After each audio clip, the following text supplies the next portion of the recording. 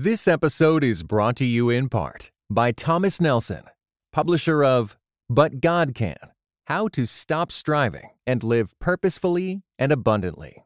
Written and narrated by Becky Kaiser and is available everywhere audiobooks are sold.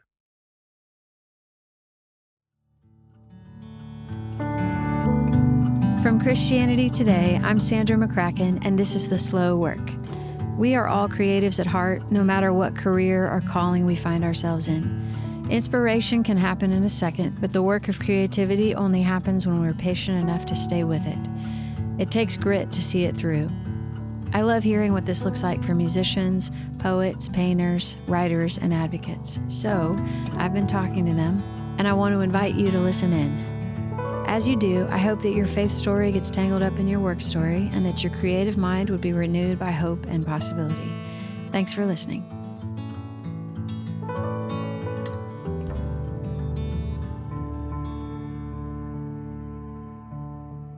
Today's guest was made for The Slow Work. Justin McRoberts is an author, coach, speaker, and songwriter living in the Bay Area. For over 20 years, he has helped artists, ministers, and entrepreneurs find their way. Justin is the author of 6 books, including his most recent release, Sacred Strides. When he's not writing, speaking, or coaching, you can find him as the host of the At Sea podcast. Enjoy this conversation with Sandra and Justin as they unpack belovedness in the context of work and identity. And be sure to pick up Justin's book to guide you on the journey. We will link it in the show notes. Enjoy this conversation.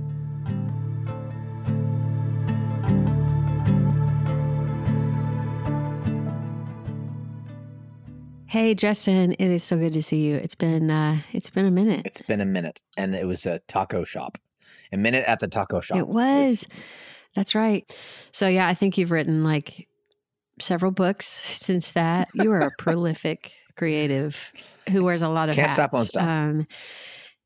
I know. I love it. And I'm excited to dive in. I have a few questions that I love to ask you, but I always feel like there are things brewing with you that you're always thinking about new things. And so excited to hear where you are with this new book and with what's been on your mind lately. I'm thrilled to talk about it.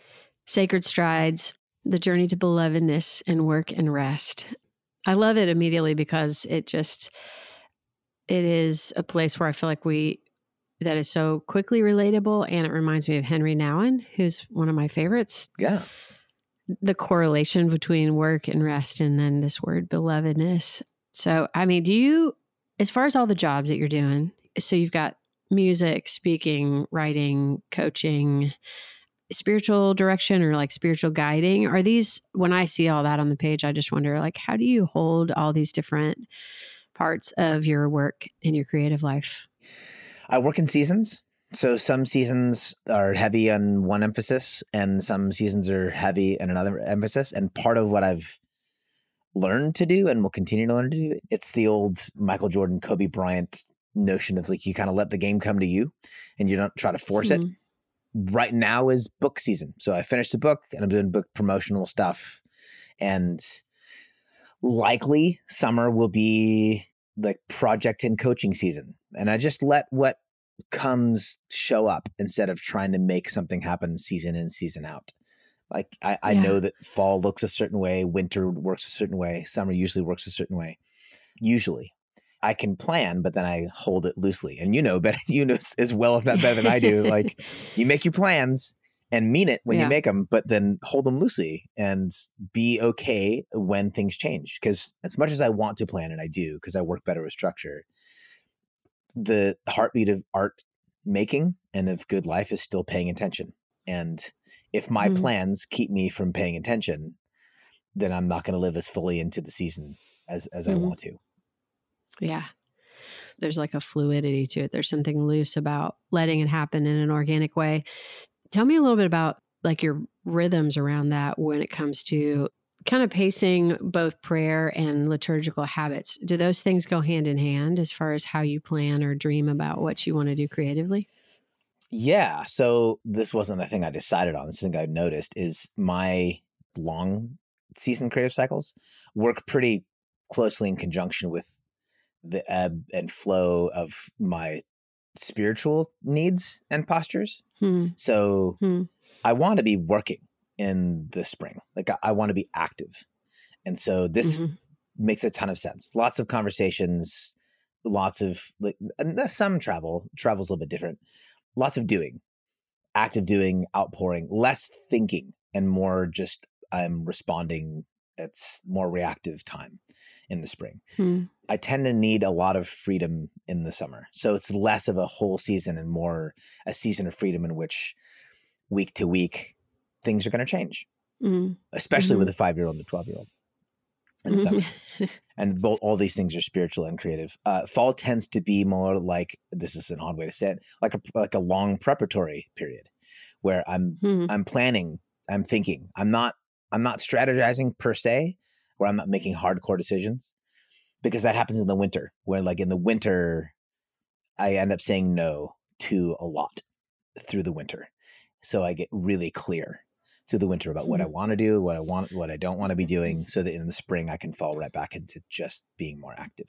And all of those things work hand in hand between what my soul needs from a spiritual and mental health posture, but also what I'm doing with my life creatively. Yeah, I would guess that it's like there's a map, there's an internal map that tells us even when the leaves don't change, there's a time for something, that we need something. And I talk about that with my youngest. He's 3.5 now, just a little younger than yours. And with the things that he's afraid of, or when he runs out of time and he can't do this one thing anymore, and he's really bummed out about that, or when it gets dark, and for a while, just that awareness of darkness, but then being able to tell him these cues are actually like, I mean, of course I'm not using those words with him, but it gets dark because we need to sleep, just talking to him about the grace that is part of those rhythms that are built in, that we get to notice, like, oh, the sun's going down, I think I need rest. Which makes me think about this project that you're working on now, as you begin incubating this idea for a book on rest and work and belovedness. Did you have a burnout, or did you get to a point where you were feeling like where you felt like you needed to slow down? I've had a few. I tend to go all in. I tend to, like, folks do say that, but I actually do. Like I'm up to my neck in whatever I'm doing. You have a lot of energy, for sure. Yeah. And so there have been multiple times in my life when I've experienced things like burnout, and they've been gifts in context. In some ways, like depression that's my soul telling me stories about what's going on around me that I'm not paying attention to. Burnout has worked the same way, where in the moment and for the short season, sometimes the short to medium length season, shortly afterwards, there's some shame and some severe disappointment. But in the long run, I look back and recognize this was my soul, my psychology saying, this doesn't feel good. Let's take a step back and rethink what I'm wanting to do when I work. And part of why I work as hard as I do is because I want to belong. I want to contribute. All of those are expressions of the desire to be loved. All of them. I want to contribute to the world because I want to love the world. I also want to feel loved when I put work in the world. I want to experience love. Seasons of burnout are seasons in which my soul, my psychology are screaming to me like, we're not working from a place of belovedness and love, and we're not receiving love and care the way we want to. So we need to stop. So there are a few stories, 2 really specifically in the book, about moments or seasons of what some would call burnout. And they've been important. You use the Henry Nouwen phrase, the ministry of disappointment. Does that phrase give you some language to put around how to serve out of, or how to care out of this place where you feel one of your own limitations? I don't like having to say no to things because I don't want to disappoint other people. I also don't like disappointing my own plans. I like to do what I say that I'm going to do. It's important for me to be able to say to myself, it's okay to say no. And I have to work through my own personal disappointment in order to say no. Part of what moves me from one thing to the next is actually coming to the end of a season and recognizing that the thing I'm doing isn't working the way I want it to anymore. And it's often been some degree of disappointment or sadness that propels me to rethink, like, oh, maybe this season is over. The darkest story in the book, the hardest story in the book, is like, I planted a church in my early 20s. I thought that was going to be my legacy. pastor guy planted a church. It's my local church. It's in the town I grew up in. Yeah. Like the depth of sadness and disappointment that I experienced at the end of that season, receiving that disappointment, now in this whole notion of like the ministry of disappointment, disappointing other people, the person I said I was going to be for the rest of my life to you as a pastor, I can't be. Oof. Yeah. But I have to be able to say that. And I have to give in to disappointing other people in order to live into the fullness of my next chapter. And I have to do that for myself. That sucked. Yeah. And it always does to some degree. But it is a kind of soul level communication with oneself that I'm going to disappoint you. And I have to move through that to get to the kind of clarity that I need in order to do what actually comes next for me. I think it's such a relatable story, and I appreciate you kind of giving us a teaser to it, because I do think so many of us have experienced that. And then we're a little bit disoriented in the moment of, oh, well, this thing I thought was it. And not just the thing, but me too. And you didn't have clarity in the middle of it though, right? Because inevitably there's this like fog where you're trying to figure out which end is up, like which way is the north at this point to find the next thing. How much time does that take? Yeah, I mean, it should take 18 months, right? Yeah. Is that a good number? 18 months. Should take 18 months. Yeah, that's perfect. Can you put a stamp on that? Got to pin it at 18 months. But it's not fast, right? It's not no, a thing it's actually that just is like, oh, I get this. In some ways it lasts forever, especially as an adult. Once I've made decisions about who I am and who I want to be and what I want to be doing.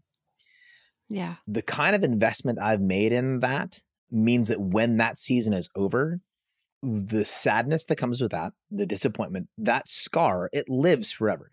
It's always going to be a part of my emotional metric for life. It's always going to be a part of how I evaluate my yeses and my nos. It's always going to be a part about how I evaluate the weight of relationship. There are certain wounds, certain injuries, certain disappointments, certain sadnesses that will last in some way, shape, or form forever for the rest of my life. So is there a season during which I'm particularly disoriented? Hell yes. And for me, it was like, I don't know. I don't think I was thinking altogether very clearly or wanting to move on for a good 2 years. But that's not prescriptive. That's just like, that's how it went for me. This was a deep sadness, an incredible disappointment, felt like a massive life failure. And I took some of my own advice and I just let that sadness have its time. This will be my dominant emotional experience for as long as it takes. And I'm not going to try to get over it. It's the thing I'm going to most think about until I'm done there. So that was probably 2 years. But Sacred Strides is a book that I'm putting together mostly because of my experience learning to live into and live out of my belovedness as a pastor. And this is like, 7 or 8 years that I started that project, like 7 or 8 years later. So it's still defining what I do. The hallmarking answer is like, it lasts forever. The more nuanced part of it is like, insofar as I had a season in which I was severely disoriented, once that was over, that sadness doesn't go away. It continued to help me define my life and live more deeply. Yeah, I don't find that to be a hallmark answer in the sense that this is lasting. I think it reminds me that where we experience loss, that it's not wasted. And that I think that happens most profoundly because we know Christ suffers, and there's this sense of like Christ suffering, which means all of our suffering is not meaningless. And it's also not forgotten in that he has scars. And so even though it's a painful thing to go through for us, it seems to hold true that he is taking us somewhere in this. Yeah. And so to say like, it lasts, it values the thing that we lost. It says that really mattered, and it's right that you'd be sad because this was meaningful. And Chib Dodd talks about that in his books about emotion, that if something's sad, there was actually something to lose that was worth value. So I think it's a way of really affirming that and trying to live in the reality of the memory while grieving it and then living forward into the redemptive after effects that will be the beautiful future of what you're going to make next. You mentioned the scars of Christ. Every other Sunday, we'll have a bunch of kids, like 12 to 14-year-olds who hang out in our living the room. Good News Club. Is this The Good News I Club. heard you mention this somewhere. Yes. Yeah. Love it. Just this past Sunday, we're reading through the Easter account, and we'll read through a bunch of different translations of the Bible, including the Jesus Storybook Bible. And one of the kids stopped and said, wait a minute, hold on. I think there's a mistake here. Legit, she says this. She goes, I think there's a mistake here. This one says he had a new body. But over here, it says that there were scars. So that both those things can't be true. And I was like, boy, like, wow, let's get amazing. into this. Like, it was confounding to them that newness would also, like, that there is scarage in newness. And it is. It's a confounding truth of the resurrected body of Christ, and of what resurrection and newness actually looks like is part of what makes him recognizable to people who didn't recognize him in his newness, was that he was wounded.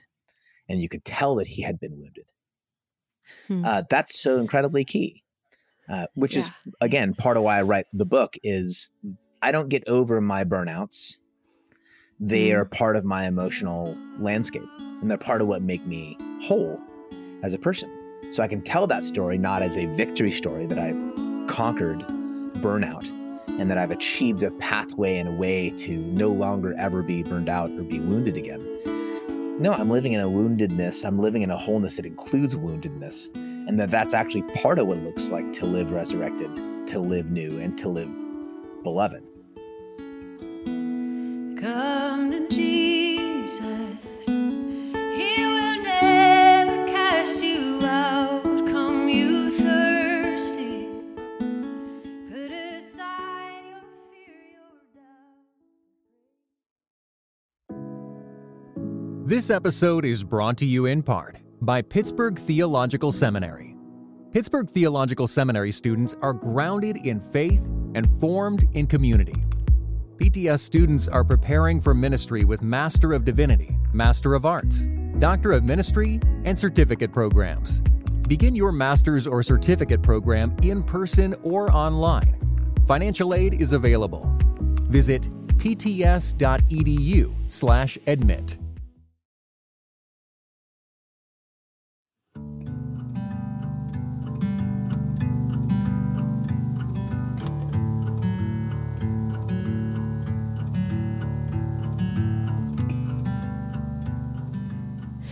So how do we know, what does it feel like to experience belovedness? How do we know the difference?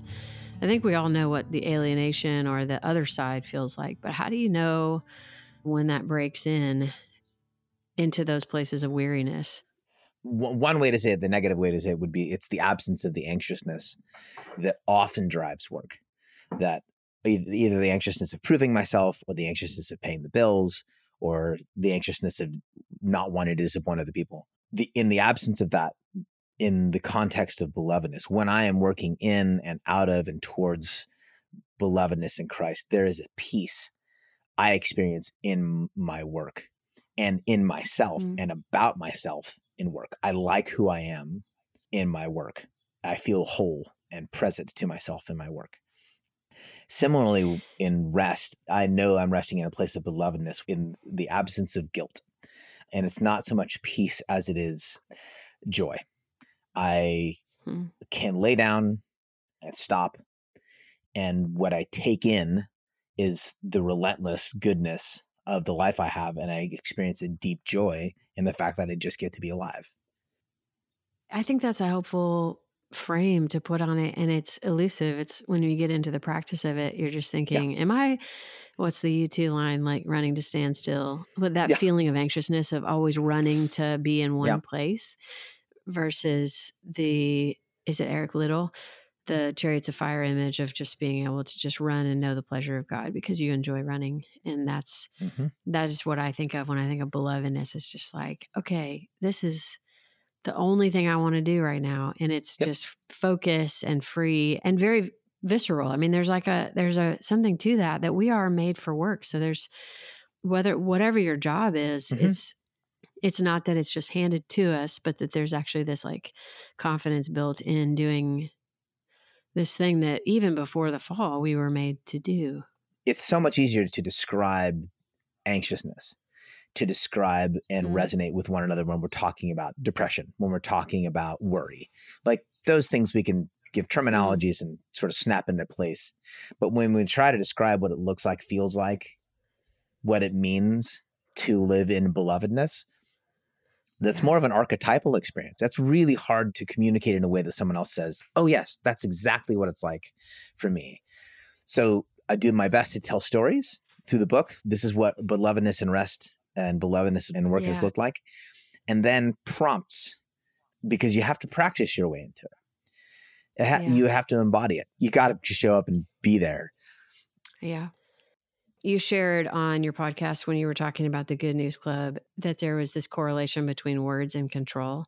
I thought that was so fascinating because I think as a lover of words, I pay a lot of attention to that. I think you are gifted with how to use words, but then to realize that the words can actually be a distraction from the thing that is actually the embodied practice of it. Even to reduce it even less than that. Like if parable could be a verb, if we parable ourselves into understanding what it means to follow Jesus, like it is kind of simpler in that way. And we sometimes overcomplicate it with all these words that at least I do, that I put all these words on it. And we don't trust one another or the process the other is in. I want to make art in the world that trusts the people who are receiving it, right? I don't want to try to make things that achieve particular ends for you. I don't get to make that decision. So beginning with the prayer books and all the way through It Is What You Make of It, and now Sacred Strides, I'm not elusive, but I'm also not trying to back you into a corner. I want to prompt with story and with anecdote and suggestion. I want to clarify the work that I think God is already beginning, working, establishing, and planning to achieve in you. I don't get to decide that for you. So making work that trusts its readers and its listeners, it's harder, but it's so much more satisfying than the anxiousness of trying to like make something that's going to grab hold of you by the throat and force you into a corner in which you're doing all the right things. Like, oh, I'm so done with all of that. Yeah. Yeah. If it's prescriptive, we're more likely to opt ourselves out of it, but if it's inviting with a story. Many years ago, like I met somebody who did equine therapy, and she's basically doing counseling. She does counseling, but with a horse or with horses in the mix. So you're not riding the horses, you're not, but talking to you about how you relate. And she spoke about the horses, how they stood, how your relationship with them, because they see side to side, is really going to happen next to them. So if you want to lead them, you have to come beside them. I didn't grow up with horses, but that was kind of mind blowing. She said, hey, take this horse and try to walk with them to the fence. And I was like, how do you do that without using ropes or whatever? But it was coming alongside and not persuading, not anything like you're saying prescriptive, but to stand beside and to give nonverbal communication with this animal, that you guys could walk together. Me and this horse could walk together across a field. And I think there's so much of that we miss when we try to coerce or grasp at even our closest relationships, because we're afraid it might go this way or that way, or we don't know how this is going to turn out. And I don't want you to step in that hole. And I don't, it's like, or maybe we could just walk together, and I think the Lord does that with us. Certainly Jesus taught a lot. Certainly there are many, many teachings and many parables. For me, the primary gift of Jesus is the withness of Christ. It is that he was Emmanuel, that I'm with you. It is the thing that makes Jesus fundamentally different. Can someone else have taught the same things? Certainly. But the notion that the one who holds all things together makes the decision to come alongside and live life. So writing stories about being a dad without a dad, which is part of the book. I can't tell you how to navigate those particular things if you're a single parent or if you're a parent without your parents around. I can tell you my story and hope in some way I come alongside you. I can't tell you how to get to a place of belovedness where you're working out of your loves and your passion. I can coach as best I can, but ultimately I have to come alongside you and say, this is what it's looked like for me, and hope that stirs something in you to recognize how that's actually getting played out in your life. And then you make decisions rooted in your own sense of belovedness and passion. Yeah, I so relate to that. And I think it really plays out in real life. And it's a spirituality that's not just lofty or up in the clouds. The last 3 books you've put out, it made me want to ask you about how or if your prayer life has changed over however many years. Yeah, a lot. I'm making less noise in my own prayer life. That's probably the best way to say it. I'm making less noise in my own prayer life. I'm more often just placing myself in a posture of receptivity. I'm trusting the Spirit, even and especially in silence. It's a lot of silence. I'm also trusting and embracing and celebrating other people's words. So it's far less me being generative and trying to make something happen in my soul, my heart, my mind, my body. The other primary shift has to do with actually being in my body as an act of prayer. I used to play at the idea of exercise as prayer, and now that's actually a real thing. Like I recognize myself as a whole human, and that having a physical body is part of my spiritual practice. So a lot of the way I experience and practice prayer, along with wordlessness, is physicality. So whether that's, walking the labyrinth not too far from my house, or a really long jog, or some way to actually intentionally, purposefully, mindfully be in my body. Sitting still doesn't work for me because I legitimately live with ADHD. And so like if I sit still, my mind is not disciplined enough to just let me have some space. So if I'm going to be dead silent, I tend to be moving, whether that's walking or running or something along those lines. Those are my 2 primary things, but they're tied together by a bit of wordlessness. That is so refreshing to hear, because there are different ways. I mean, it's good to know we don't have to do this sitting still, that there are ways that we can, they can be part of our rhythms of life. And I think I can be in my head a lot, and I can be in my emotions a lot, and I forget that I have a body. So it's really good to know that prayer can creep into all that. Yeah. With words, like most of what I do professionally, my relationship with the world around me is mostly words oriented. I'm teaching, I'm storytelling, I'm writing, I'm blogging, I'm conversing. I want to be fundamentally different with God. I don't want to try to have a relationship with God the same way I have a relationship with people who read my work or are on the other side of a coaching call. Like I want my relationship with God to be different.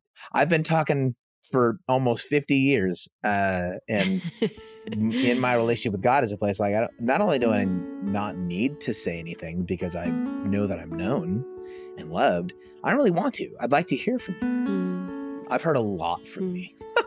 I know what I have to say. I want to hear from him. Come to Jesus.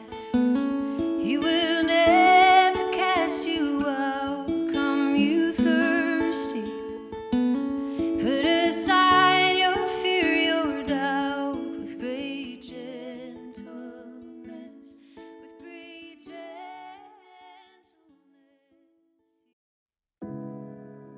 This episode is brought to you in part by Beyond Ordinary Women Ministries, which prepares Christian women for leadership.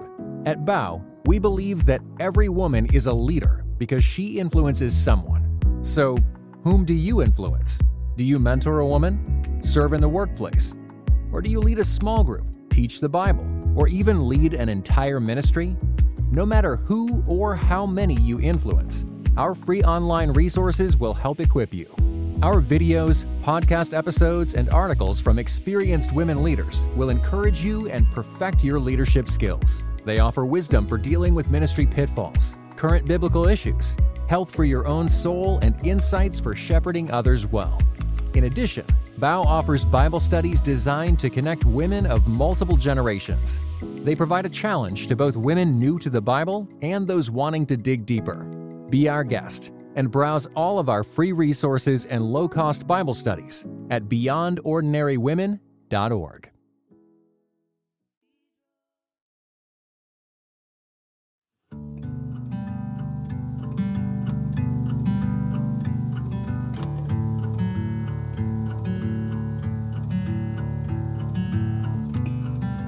in your description of all these things, you did not mention musician, singing, songs.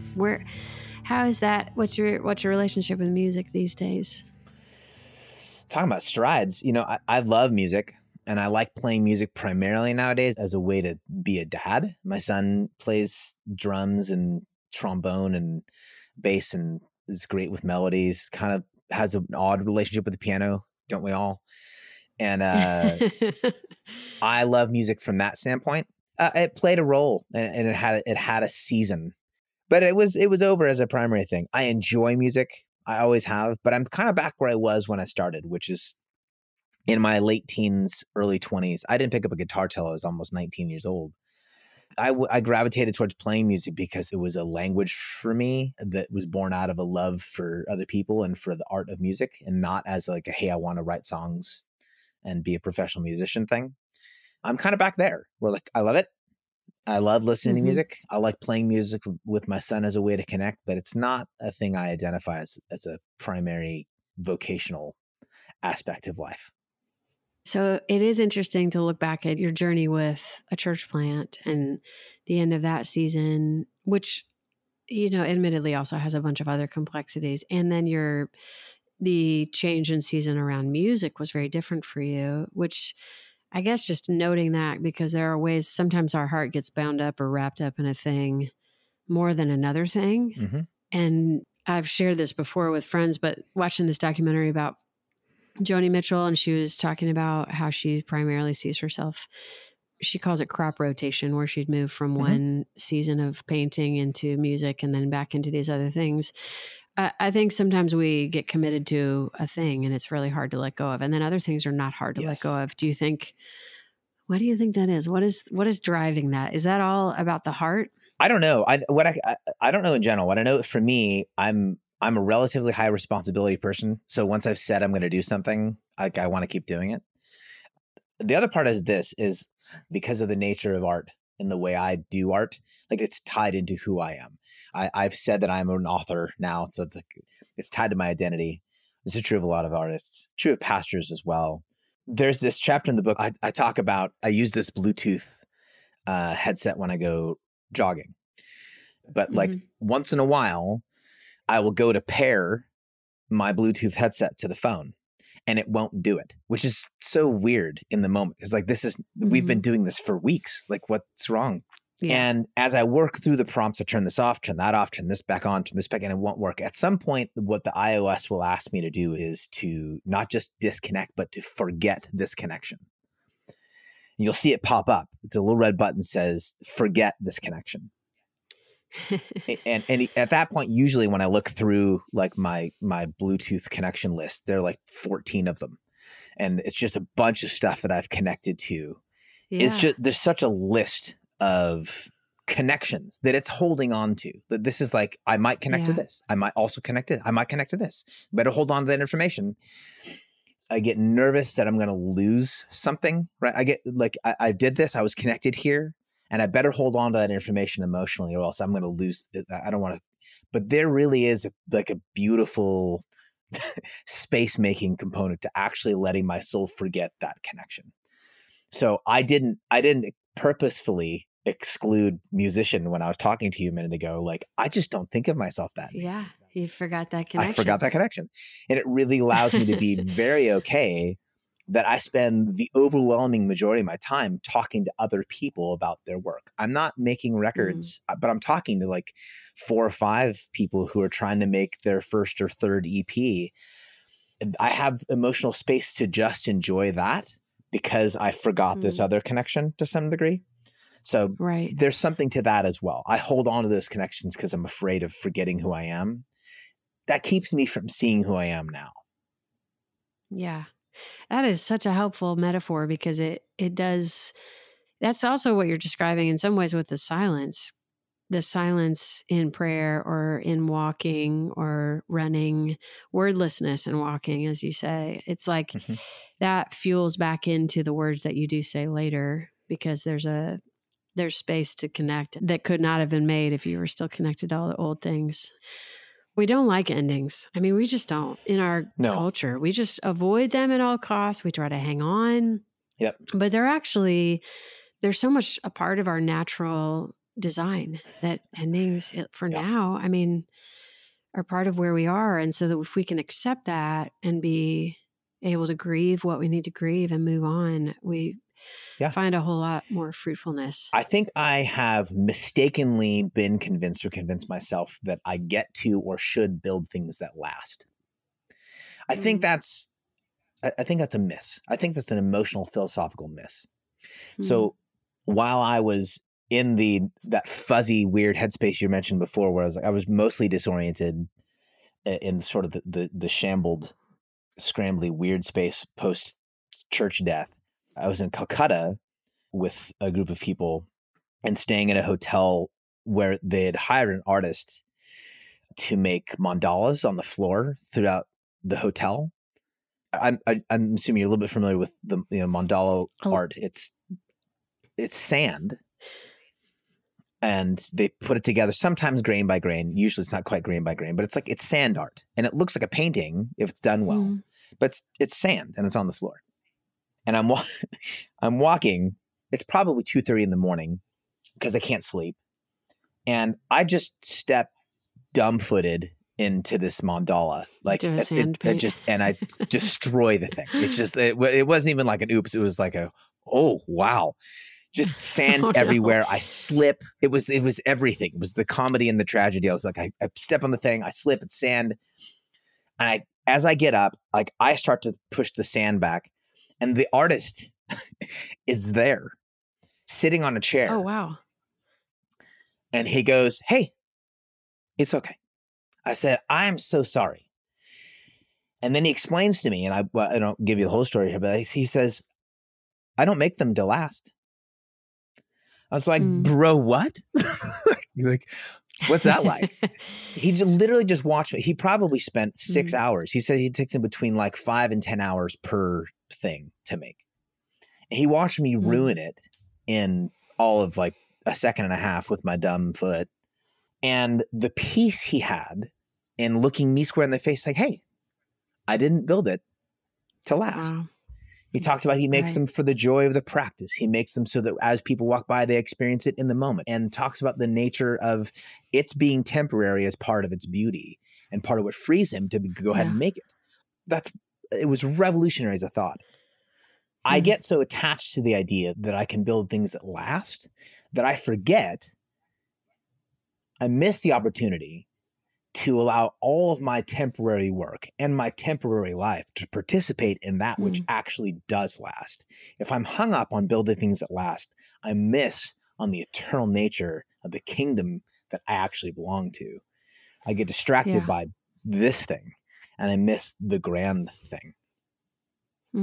Man, I mean, there are so many places in the scripture that affirm what you're saying, that our days are like grass, that the wind sweeps over it, it's going to be gone. But the steadfast love of the Lord is what endures. His kingdom endures. Like these, I mean, that is where all of our stories of saying, I'm trying to get at this thing that's a greater eternal truth. And my life does testify to it, but only in this little small way. And yet the thing that endures is that he is making something so much more out of it. And we're probably conditioned, I think, even in the way we interact and try to celebrate things digitally all the time, that are just kind of, we make much of things that aren't really great. Let's say it that way. And so then we miss the fact that there can be really great things that no one ever sees. And that God is perfectly content to just make things of our lives that no one ever sees, moments. And going back to the scars, I mean, that's true of our pain as well, that he holds all of it, and he holds these beautiful moments too. And I'm so thankful that you wrote this book. I think that there's healing in that message right now, in a time when we're so fractured by small celebrations that just continue to disappoint us. And yet there's this one who's calling us to something so much more.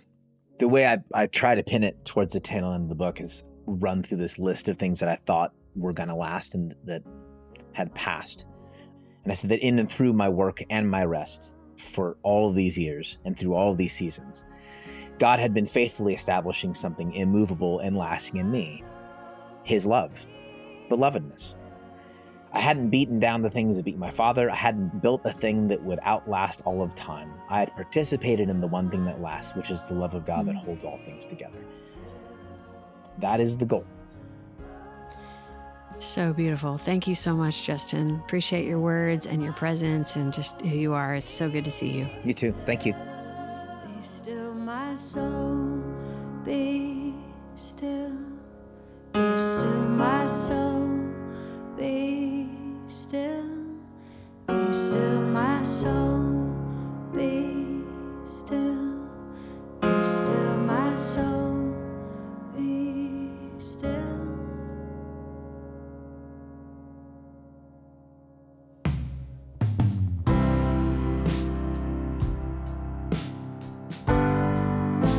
The Slow Work is a production of Christianity Today. Executive produced by Mike Cosper. Produced by Azure Phelps.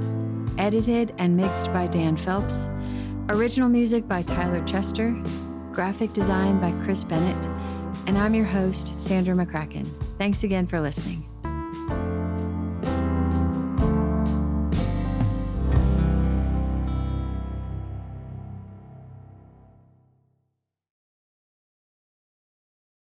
This episode was brought to you in part by the Areopagus Podcast, two clergy of different traditions, Father Andrew Stephen Damick and Michael Landsman, discuss encounters of historic Christianity with other religious traditions. How do we engage with those who believe differently? Listen wherever you get your podcasts.